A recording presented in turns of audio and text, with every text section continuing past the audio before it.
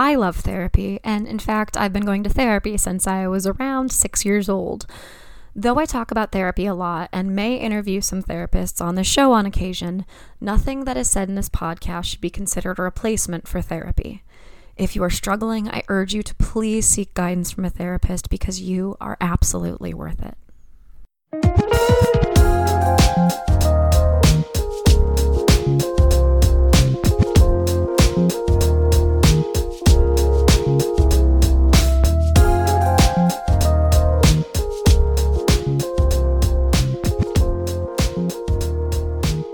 Everyone, this is Wine, Dine, and 69, a podcast about dating, relationships, sex, and self-love. I feel like I should be recording this in more of a whispery ASMR voice. My apartment has been very quiet all day, and I kind of surprised myself when I started talking. Just the volume kind of came out of nowhere and surprised me. I'm recording this very late, much later than I would normally record an intro. But, what are you going to do? Hey, it's a bonus episode. It's our second bonus episode. Like I said when I aired Allison's bonus episode, our first, I have a very large backlog of interviews and I want to air them. And sometimes, something comes up, like somebody has a workshop that they want to promo, or, in the case of Allison's interview, it was PMDD Awareness Month. In this case, my guest has a book that just came out.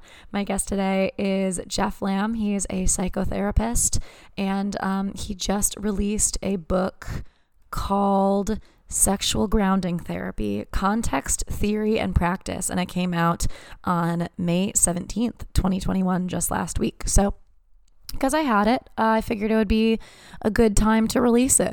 He's doing promo for his work right now, and I have the interview, so let's do it. And I have the interview, so we're gonna air it.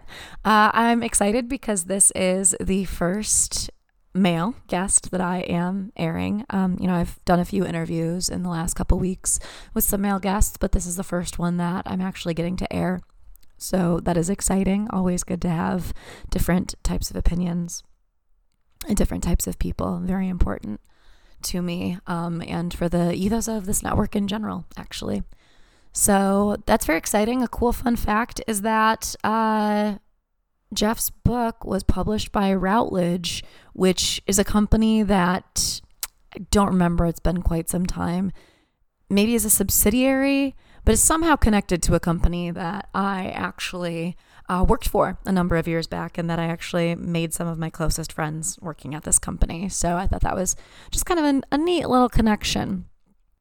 This is definitely an episode in which you are going to want to check out the episode notes. We discuss a number of different psychotherapists, some of which I had never heard of, lots of different books that Geoff mentions, and people to study. So this is an episode that's going to be chock full of different things for you to read up on and learn more even after you're done listening to the episode. Loved all of these resources. I can't wait to dive into them myself. Another cool thing that Geoff sent me after our interview was a article on The Guardian called Love in an Old Climate, Posters Celebrate the Joy of Sex in Later Life. And that's what we talk about today. We're talking about development, sex, aging, relationships, and how those things change as you get older. Because you get a little bit older and your body's changing, and you've been with the same person maybe for a longer period of time, that doesn't mean that sex goes away. That doesn't mean that sex is off the table and we don't really talk about it a lot. But older people have sex too, and rightly so. And I hope that I'm having awesome sex when I'm older too. That's what I hope for. So yeah, these images are absolutely beautiful. And I would encourage you to look them up. I'll probably post them on my Instagram, and I'm definitely going to put them in the episode notes. So check them out there. Very cool. I told a friend about this interview. We were out for like happy hour or something, and I had mentioned that I was going to do this interview, and the next day she sent me the same photos from the same article on The Guardian. I was like, oh my gosh, my interviewee actually just sent me this. So really cool, really relevant to what we're talking about today. So I'm not going to blather on for much longer, partially because it's late over here, but also because I kind of just want you to start learning from what Geoff has to offer. Check out the book, check out the resources, and maybe we'll have him back on here at another point in the future. Just such a wealth of knowledge. So give me your feedback, rate, review, subscribe, and follow me on all of the socials: YouTube, Instagram, Facebook. There'll be some more socials coming out at some point. I'm really resistant to the idea of getting a TikTok as a millennial, but I know that I will. The poll is strong. The poll is strong with TikTok, so you'll be able to find me there eventually. Okay, everyone, going to cut to a quick commercial here and then enjoy my interview with Geoff Lamb and check out his book, Sexual Grounding Therapy, Context, Theory, and Practice. Hey there, I'm Megan Martin, and I put the manic in Manic Pixie Dream Girl. And I'm Janelle Megan, and I'm a self-proclaimed Bond girl, and I make every conversation way too deep. We're both professional actors, producers, and models. Cause and Creation is a podcast where we talk about all things creative, including interviewing other awesome artists that are breaking new ground. We'll be taking a deep dive into who they are, the work they do, and more importantly, what moves them as artists. You'll get an inside look into the minds of award-winning filmmakers who are promoting new content, writers who are on the first draft of their novel, video game designers who are creating a whole new world from scratch, and so much more. If you want to get to know creative, or just want to get to know us, come hang out with us at Cause and Creation every other Thursday. Cue the applause.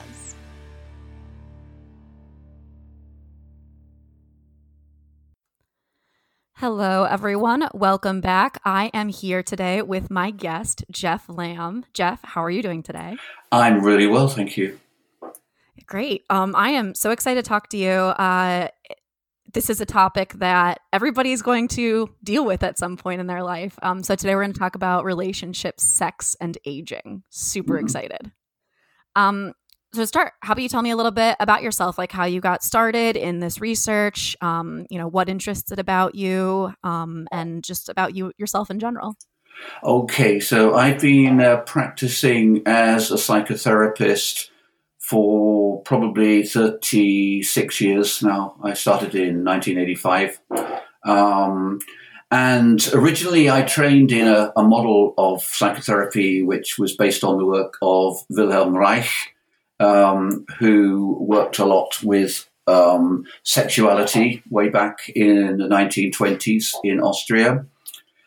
So I guess sexuality has always been part of my work, having had that influence. I then went on to train as a couple therapist, and so I was working a lot with relationships. And then more recently, I trained in psychosexual therapy, particularly the work of a guy called Willem Papeliers. And so I started working more explicitly with sexuality and sexual relationships. That's really cool. So what kind of work have you been doing with clients? Is it mostly talking through things? And how did you start to get into like the actual subject of aging and sexuality? Okay. Well, there's two different things there. One is, when I'm working with clients, it is mostly talking, but I'm very much centered on people's awareness of their own bodies.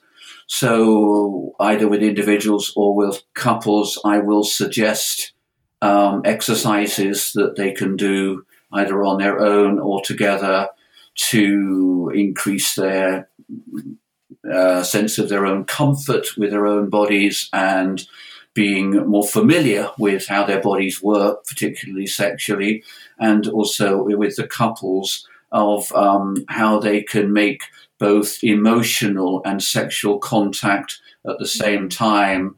So particularly, just for example, I will get people to do a lot of eye contact exercises as a way of becoming, connected with one another at an emotional level before you get down to connecting sexually. And I've often found that couples find this quite challenging because that's not something people do. And it's lovely if you can have eye contact with your partner during sex, but a lot of people don't do it, and it's always surprising to me in a way that it's not something that people generally do, but that's something that I do. Coming back to this issue of sexuality, relationships, and aging, one of the things that the method of psychosexual therapy I trained in, which is called sexual grounding therapy, one of the principles that we work with there is lifelong psychosexual development.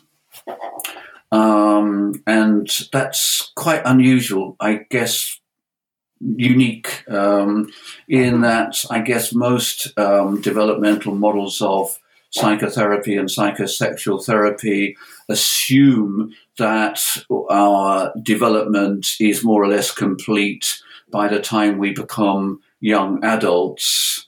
Whereas I think the sexual grounding model tends to follow the sexual development and look at how sexuality evolves as we get older. So that really interested me.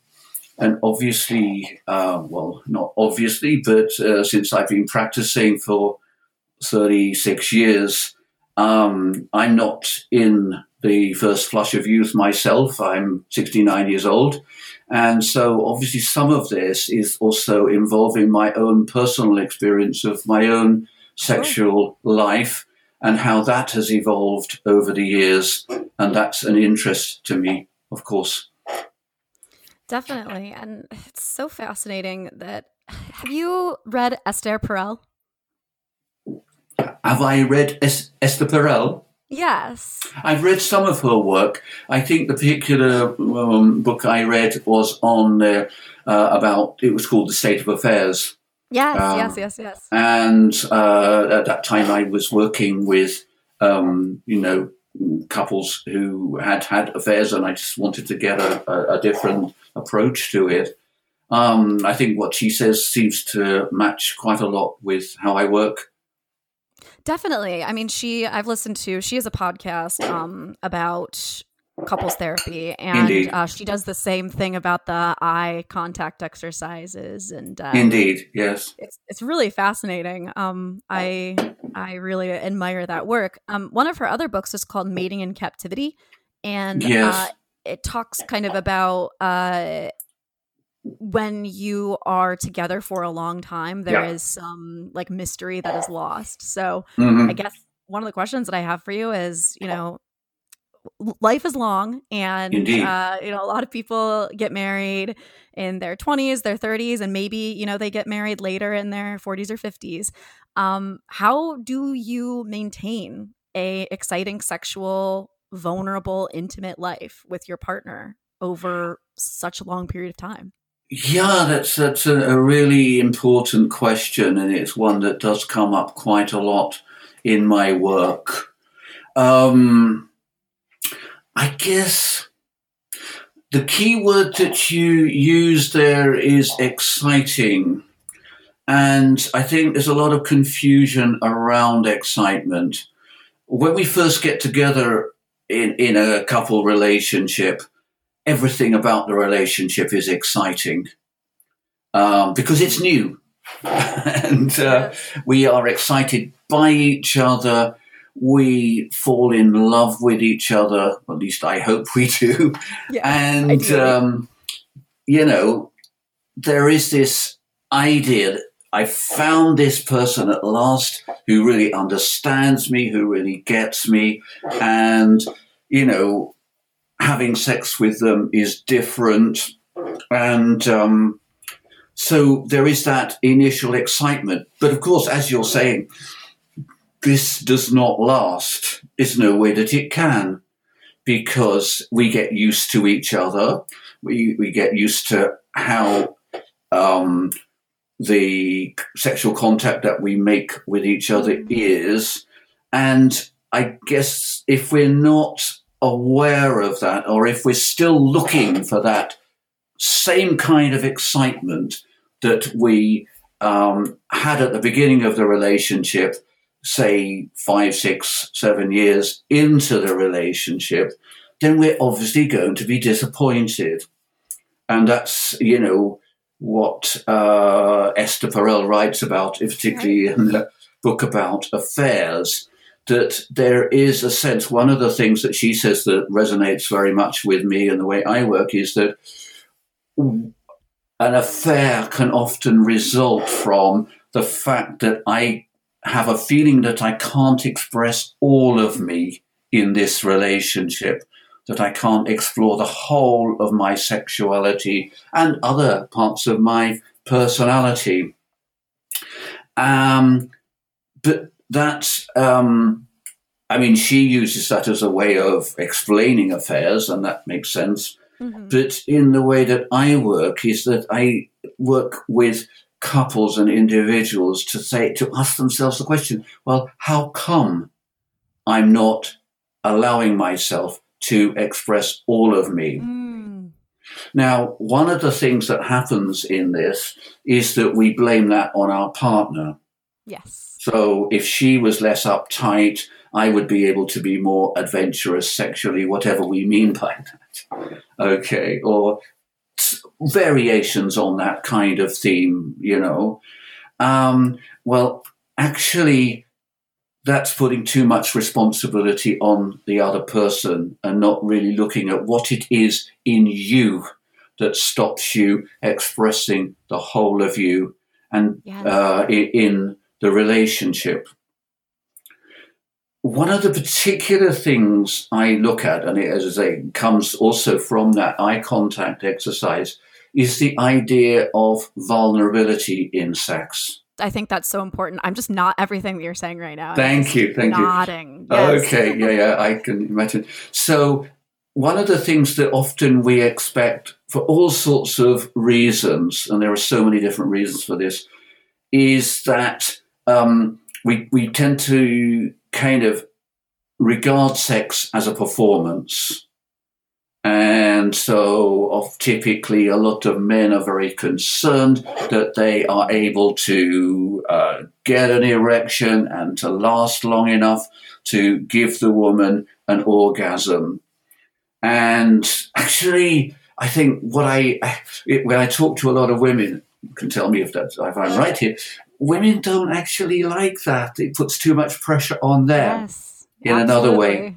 And for women, maybe as a response to that, but maybe something in themselves are putting themselves under pressure to have an orgasm, to be ready for sex when they maybe aren't or whatever. So there's a lot of pressure involved. Absolutely. And when you're doing that, then you are closing yourself off to your own intimacy with yourself and your intimacy with your partner. And especially, you're not allowing yourself to be vulnerable with your partner. And, but the other thing, just coming back to this business of excitement, being vulnerable with a partner, I find, is intrinsically exciting because you're letting go of control. So you don't know what's going to happen. You don't know how it's going to be. You don't know how the sex is going to be. You're not sure, what mood or frame of mind your partner is in. You're not sure quite how your body is going to be. And allowing that is exciting in itself. So then you don't have to look for this kind of highly stimulating kind of excitement, which it is at the beginning, everything being different and a new partner and everything. You can relax from that. You can go more into intimacy. You can go more into discovery of who I am sexually, who my partner is sexually. And that is exciting in itself. Absolutely. That's so well put. Yes, I think you're completely right. In my experience, when a guy is under pressure to perform, it puts pressure on the female in the equation, or the person Yes. with the vagina. And I mean, women have to mentally be there to be able to orgasm, and it's especially hard to orgasm from penetrative sex. And so, Yes, indeed. the mindset's so important. And I also think it goes both ways, though, where if a man is having issues withholding, I'm sorry, wow, not withholding. If a man is having issues maintaining an erection, Yes. I think that women have a tendency to take it personally. That is true. I come across that a lot. It's very difficult to overcome that sometimes in couples. So I do think it goes both ways. Very much really, so. Really interesting. I think ultimately we just, being a little bit kinder to each other and being less hard on ourselves. I think that you're absolutely right there. I think, most times when couples present to me with what they think is a physical problem, one way or the other, the woman doesn't get wet enough, or maybe she's too tight, or whatever it is, or the man, as you say, doesn't find an erection, there is nearly always an emotional and relational issue going on between the two of them. Yes. And the tragedy is that we either think in terms of, well, it's his problem or her problem. And actually, it's not. It's a relationship problem. Right. And when the relationship is working, actually, erections don't matter that much. There's loads of intimate things you can do which don't need an erection. Of course, it's lovely to have penetrative sex.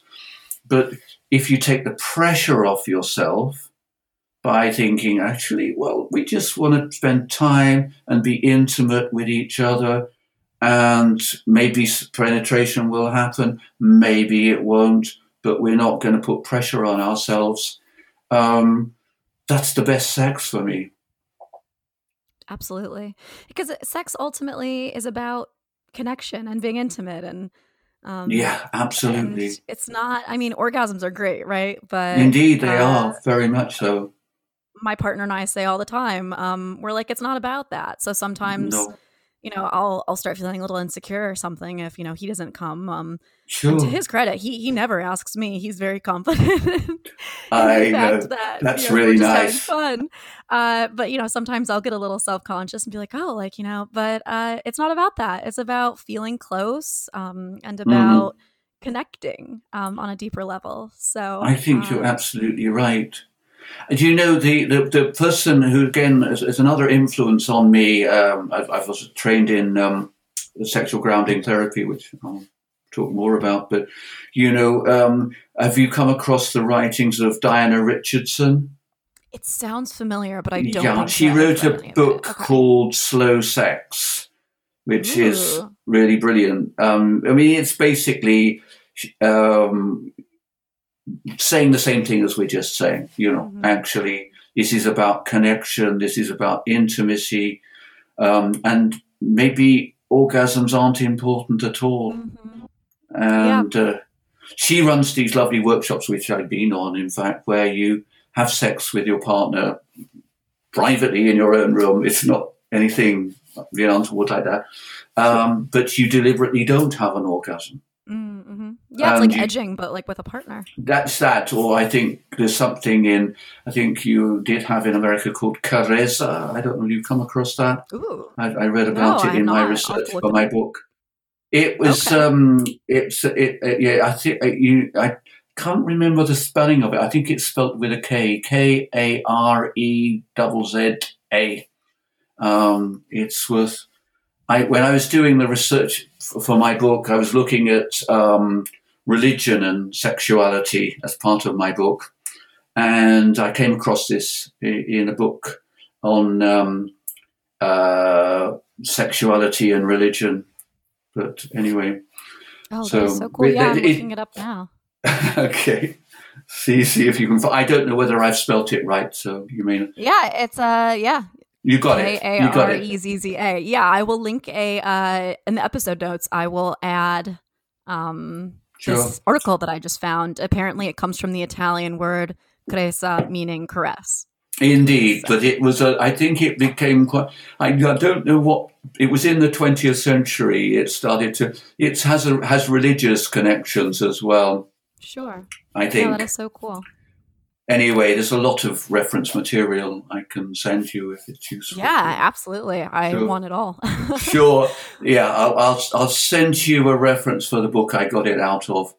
Awesome. Yeah. It's. I think it was called "The Secrets of." I don't know, mysticism or something. It was by a guy called Verschluss. I'll need to send that to you because I can't remember any of the spellings of these words, and we don't have time. No problem. Well, so let's get into the aging part of it. I guess my first question on that is, what is one of the primary things that you wish people understood about sex, relationships, and aging, and how they all relate to each other? Yeah. So I guess there's different things. One is that sex isn't just for young, good-looking people. I guess most people kind of know that in themselves, but there are a number of people who I see as couples, and they say things to me like, well, of course, you don't expect sex to last, as you get older. And I think, why not? Yeah. I mean, I think sex changes. This is the thing. I think this is important to recognize. As we get older, of course, we're not having sex to have children. And there isn't that possibility. That can be liberating on both sides, particularly. I'm looking forward to those days. for women, and not having to either take the pill or either of you to have to use contraception. Mm-hmm. Obviously, there are downsides, but, because the lubrication isn't so easy, and for the man, you don't get an erection so easily. But, you have lube, and it can. One of the things we say in sexual grounding, we don't tend to use the word aging. We call it ripening. Okay. So you don't eat an unripe fruit. You wait till it's ripe. It gets juicier and it gets sweeter. Mm-hmm. And it can be so with sex. Because, if you're prepared to learn about what works and doesn't work, either for you, your partner, or in general, or what is good, what feels good to you, and you can experiment. When you're not fixated on getting things right, and as you say, the orgasms, you're not chasing orgasms, either of you, that can happen with age. Mm.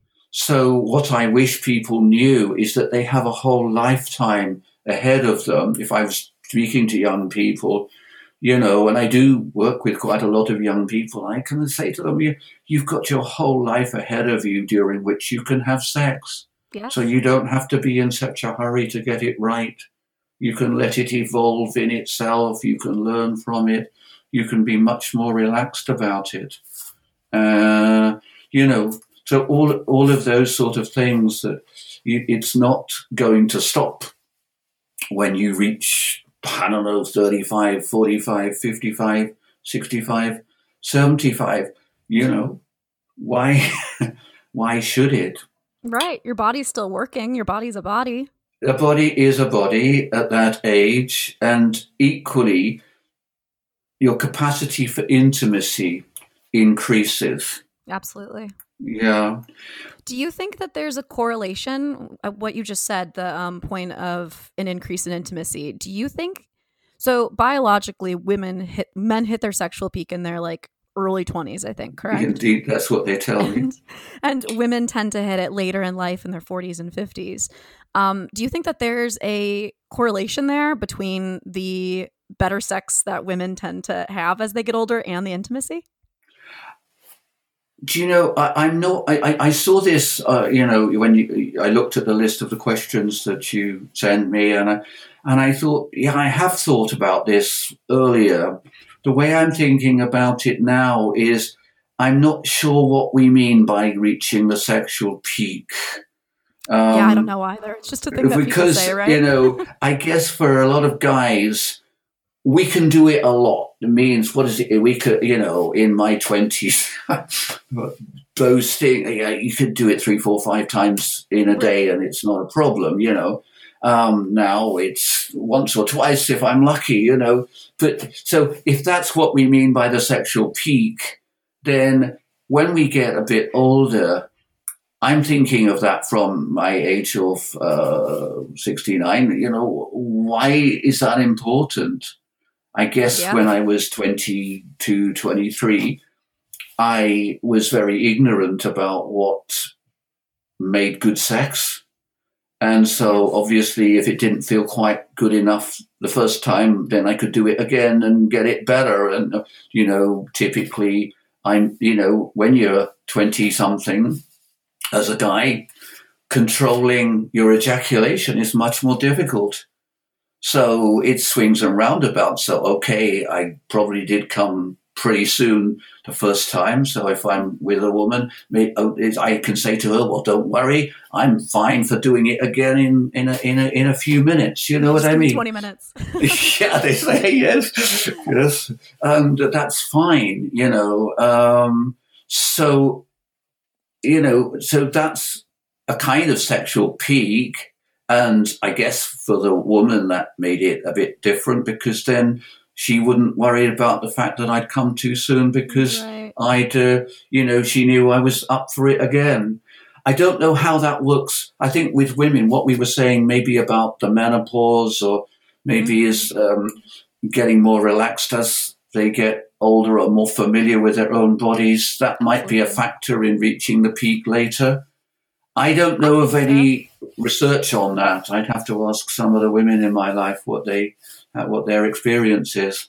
Yes, I'd definitely be interested. I've always assumed that that for men sexual peak was about libido, but for women sexual peak may have more to do with like ability to orgasm. But I could be wrong on that. So well, I think for women, what the women I talk to, or the principal woman I talk to, which is my wife, I think that's more to do with the woman's familiarity with her own body and what makes her, what turns her on. And a lot of women, when I talk to female colleagues who do specific work with women who have difficulties in sex, letting go, having orgasm, whatever, it is about familiarity with their own body. And what they generally tend to kind of encourage women to do is to spend time exploring their bodies themselves, rather, so that they know what is, what feels good to them. So I suspect that it's more about that.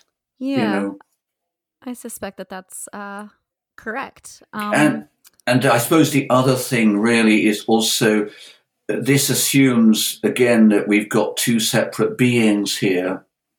But, and solo sex is great, and that's absolutely fine. But I was talking about sex in relationship.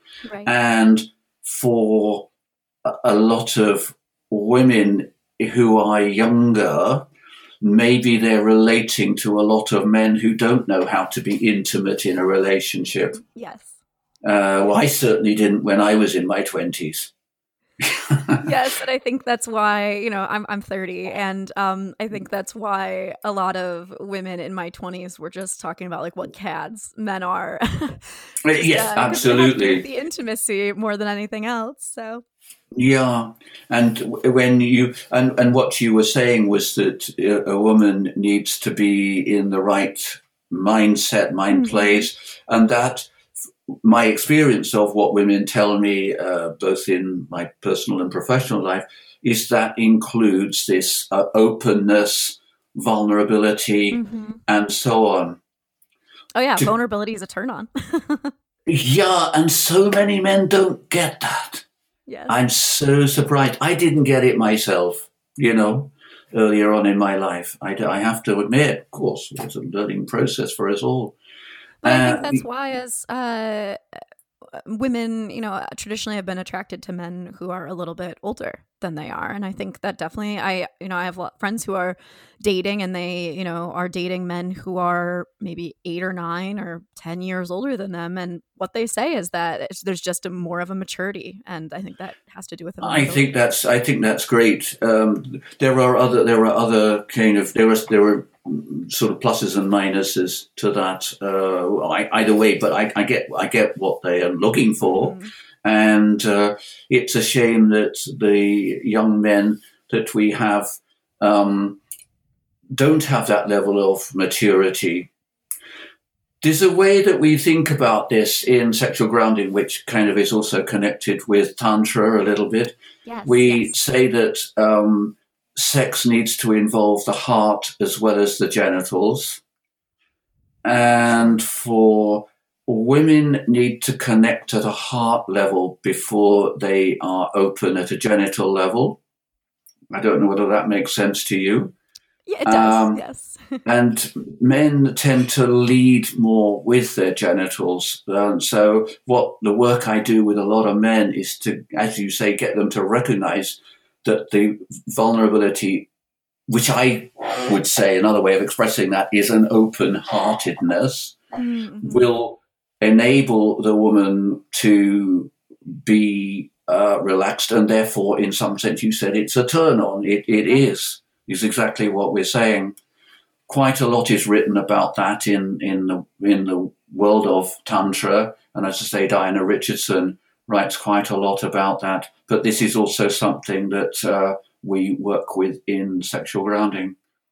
That's really fascinating. And one of the, I don't know if I can go on a little bit. One of the things we were talking about men and their level of maturity and maybe being able to allow themselves to be vulnerable and not so worried about proving stuff to themselves or to other people comes down to their relationships with their fathers.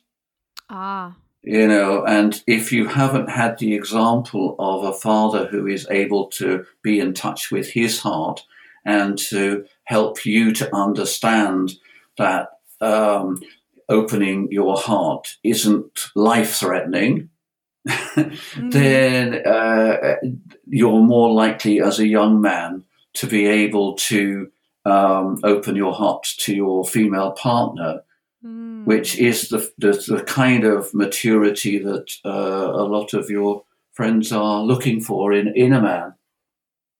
Absolutely. Yeah, that's interesting too. I love how when you look at the causes, it kind of always comes back to your relationships with your parents, doesn't it? There is an awful lot about this. And I think, a lot of, just to put in a bit of detail, I mean, tell me if I'm giving you too much here, but, one of the things that people like Freud and Reich were aware of was the whole significance of the Oedipal phase of development. Yes. Where I think they got it wrong in different ways, but and that having parents who responded to a 5-6-year-old child who is becoming aware of their own sexuality in a childish way at that stage. And sometimes there's a lot of prohibition about that, like don't play with your penis, don't play with your vagina, don't open your legs, right. For girls, and kids of that age are fascinated with their genitals and fascinated with their parents and, what's the difference and all of that, become aware of that. And there's so much prohibition on that. Yeah. And so we don't internalize a good sense of ourselves sexually. And then later on at the adolescent stage, that gets repeated, but with added hormones, and parents don't know how to react really often to their children's emerging sexuality in a supportive way. Yeah, I think that's I actually was just telling my partner. So I started masturbating really, really young. I was like Mhm. 3. Mhm. And my parents were investigated, I think, because apparently if you start masturbating young, it's a sign that you were potentially abused. And so Oh, it's such a pity. Yeah. yeah, and so it was I even went to a therapist a few years back and, talked to her about this. And she was like, well, you must have been abused then. And I was like, I really don't think so. But I No. mean, that just goes to show, like you said, people are really interested in children are really interested in their bodies and in the bodies around them. And I just think it's really sad that, that We they are. pathologize it in some Yeah, way. I mean, exactly. what Willem Papelius says is that there is an innocence about that. So for a kid, yeah, genitals feel exciting, but Hmm. there's no real difference between, touching your nose and touching your vulva. Right. Why is it different? It's not. Exactly. It's a part of your body. And we have a concept that there are 4 things around sexuality. There's excitement, curiosity, innocence, and regulation. Mm. Okay. The genitals that are innocent, they're exciting, and we're curious about them. Now, obviously, when you're coming into a family, it's great. So you might want to show off your genitals to your parents or whatever. And at the same time, you have to learn at some level it's not okay to do it at school or to do it in Right. front of, Yes. adults that are not in the family. So that's where the regulation comes in. But you can do that in a way, and I say this in my book, you can say, okay, it's fine. You've got a lovely penis. I like it. It's just like your dad's when he was, and it'll grow as big as your dad's. All of that stuff needs to be part of the child's life experience. Yeah. And at the same time, this is great in the family, but, don't just do it any old where because it could be dangerous. Just like you teach kids to cross the road or Exactly. whatever. It's the same thing. You don't have to shame them or get them to feel bad about it. Right. Well, so that's development. We kind of like jumped from the 20s to like childhood, but I'm let's so go back. sorry. Yeah. Okay. No, no, Let's no. It's stick all with the topic. fantastic. I just want to make sure that you get in your time to talk about your book and what you specifically want to talk about, which is sex and ripening. But I think that what we just talked about is a great background for that. It really Well, sets I the think stage. obviously that's where you lay the foundations. Right. And if those foundations are there, obviously we're talking about ideal worlds, then as you develop, the whole of your sexuality moves through different phases. So obviously when we're in our 20s, sort of we're probably going to get interested in meeting, hopefully, a life partner. Mm-hmm. And as we go through the 20s into the 30s, probably having some children of our own, and then negotiating the different stages of how our sexuality evolves. Right up to aging. Clearly, by that time, either you've had children or you've decided you're not going to have them.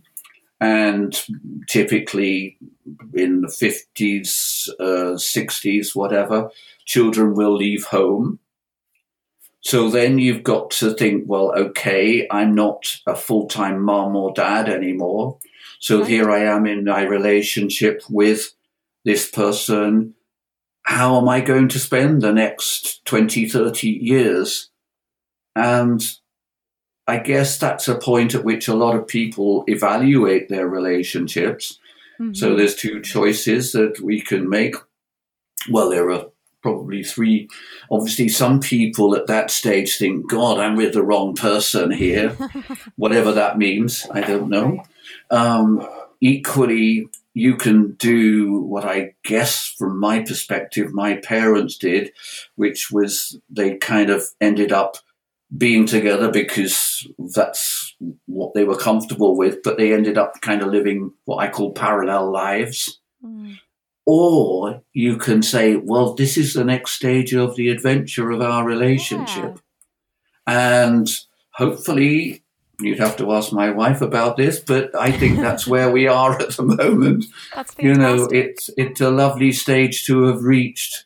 And actually, my experience is the relationship deepens and deepens. You will never, ever find out everything about this person that you've come together with, however long you spend with them.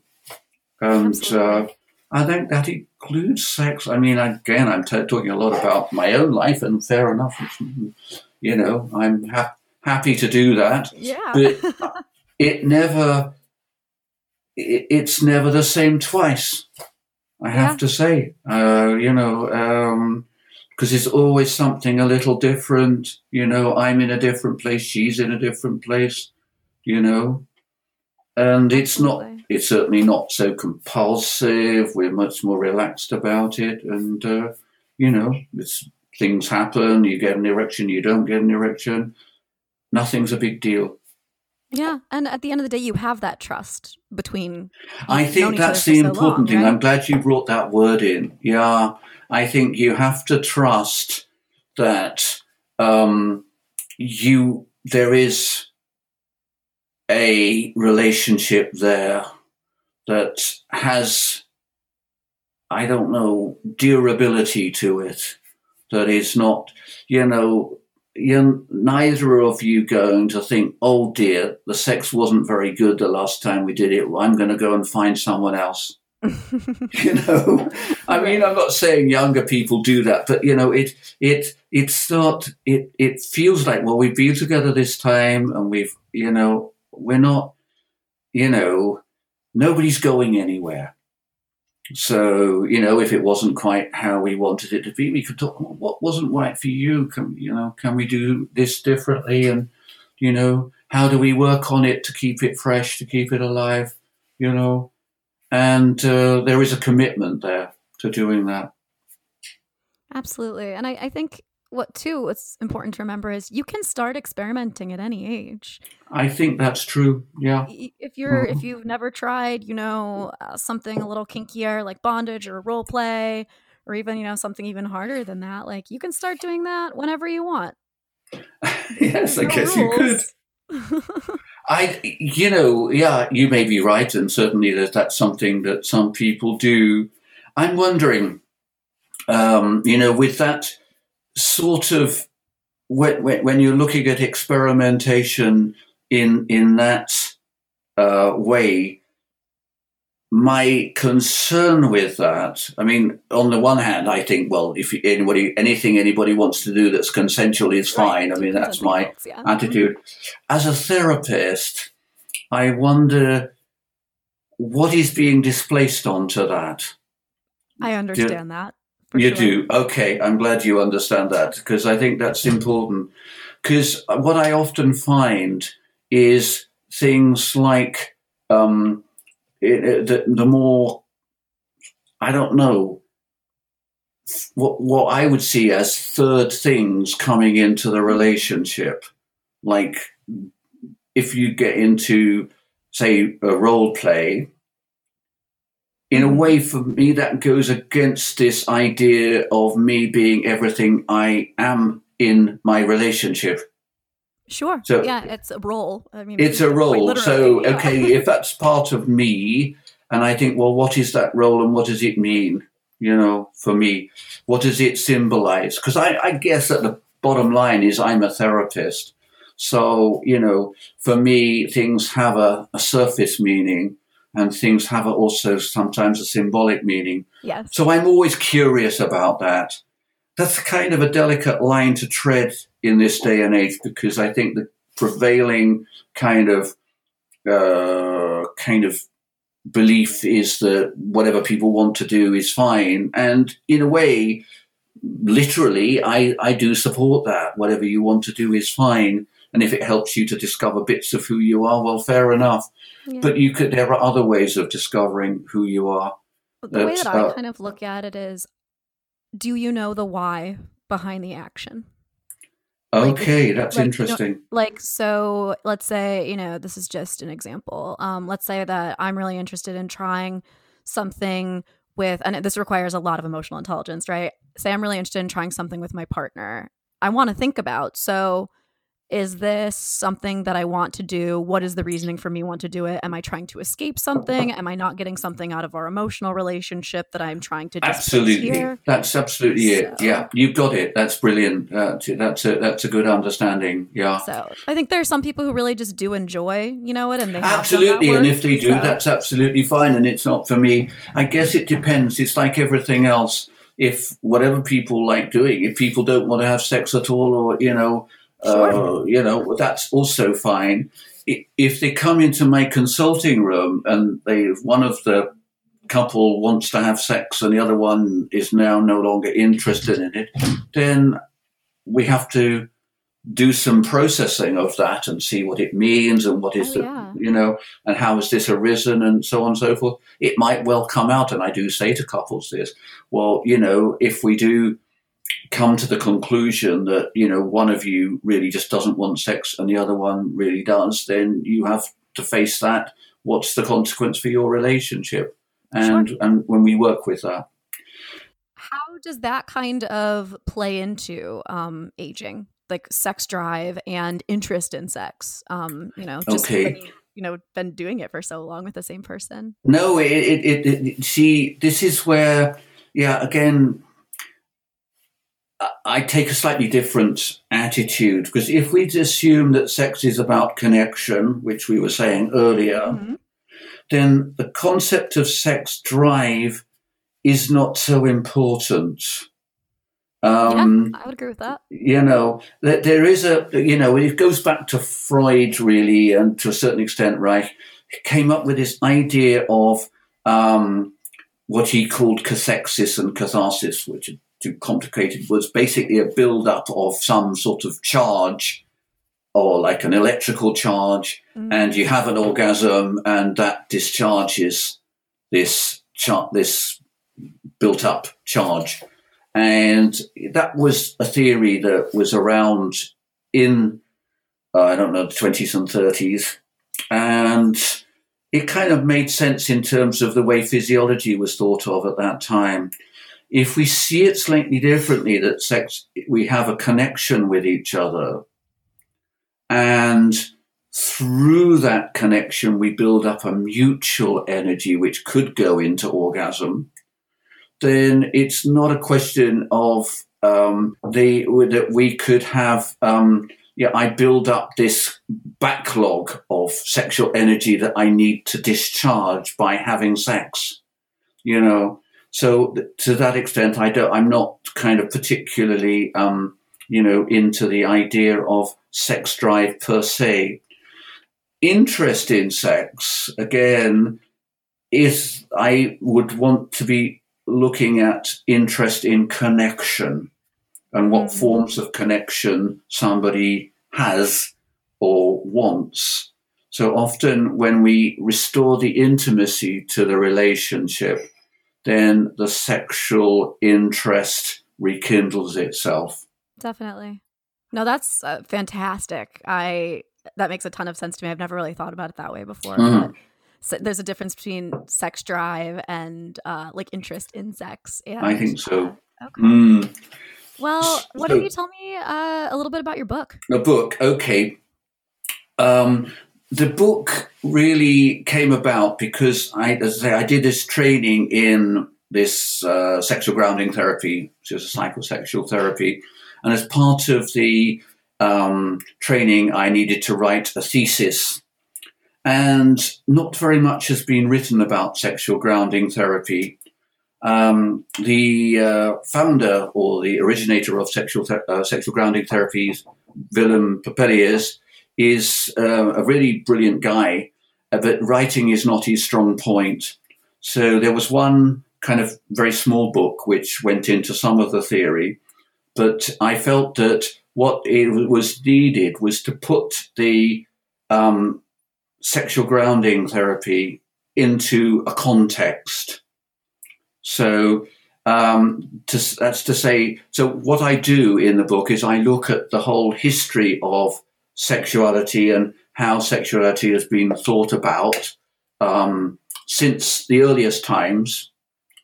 and some of the reasons why I believe that we have so many sexual difficulties in the present day. I tend to think about that in terms of the relationship between sexuality and religion and sexuality and society, that actually if people are able to have fulfilling and satisfying sex, they are less easy to control, because then they aren't in a state of self-perceived need. So, and I don't know, I look at this in terms of things like advertising, that advertising works because we see ourselves as needing to improve ourselves, to be better people and have more. And that's often a substitute for what we really want, which is to feel fulfilled in ourselves. So I write about that. I put it into that context. I put it in the context of other psychotherapeutic methods, sort of some of the more analytic methods, some of the humanistic methods, and the sort of cognitive methods.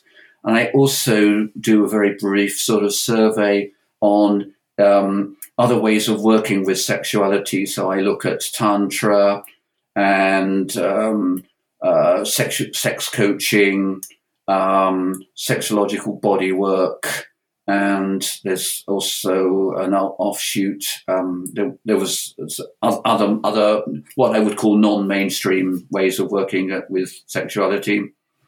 I look at the relationship between the sexual grounding therapy and science. So is there a scientific basis to it, and whether science can establish that or not? And just generally looking at where psychosexual therapy and psychotherapy in general fits in with society. So it's quite wide-ranging, the book, anyway. Yeah, I'm sold. I'm going to pre-order it if that's possible. It is available on Amazon in the States, or it's published by Routledge. Yes. I don't know. I think it is going to be printed in the States. So you might, if you get it directly from the publishers, I think at the moment it's slightly cheaper. Okay. It's funny. I think I told you I actually used to work for that publishing company. Oh, did you? Okay. Yeah. So, well, you might manage to get a discount then. Yeah, right. Is there anything else you wanted to share before we sign off for the day? Well, I'm just to say it's been a pleasure to talk to you, and I know I've ranged around a lot of topics, and I hope what I've said has made enough sense to you and to your listeners. No, it's fascinating. You've been a lovely guest to have on. Oh, well, thank you very much. I've enjoyed it. Great. Well, everybody, thank you for listening. I am your host, Rachel. This has been Wine, Dine, and 69. Go check out Geoff's book. Geoff, what is the book called? It's called Sexual Grounding Therapy, Context, Theory, and Practice. And it will be published on the 17th of May. Perfect. All right, everybody, let's keep talking.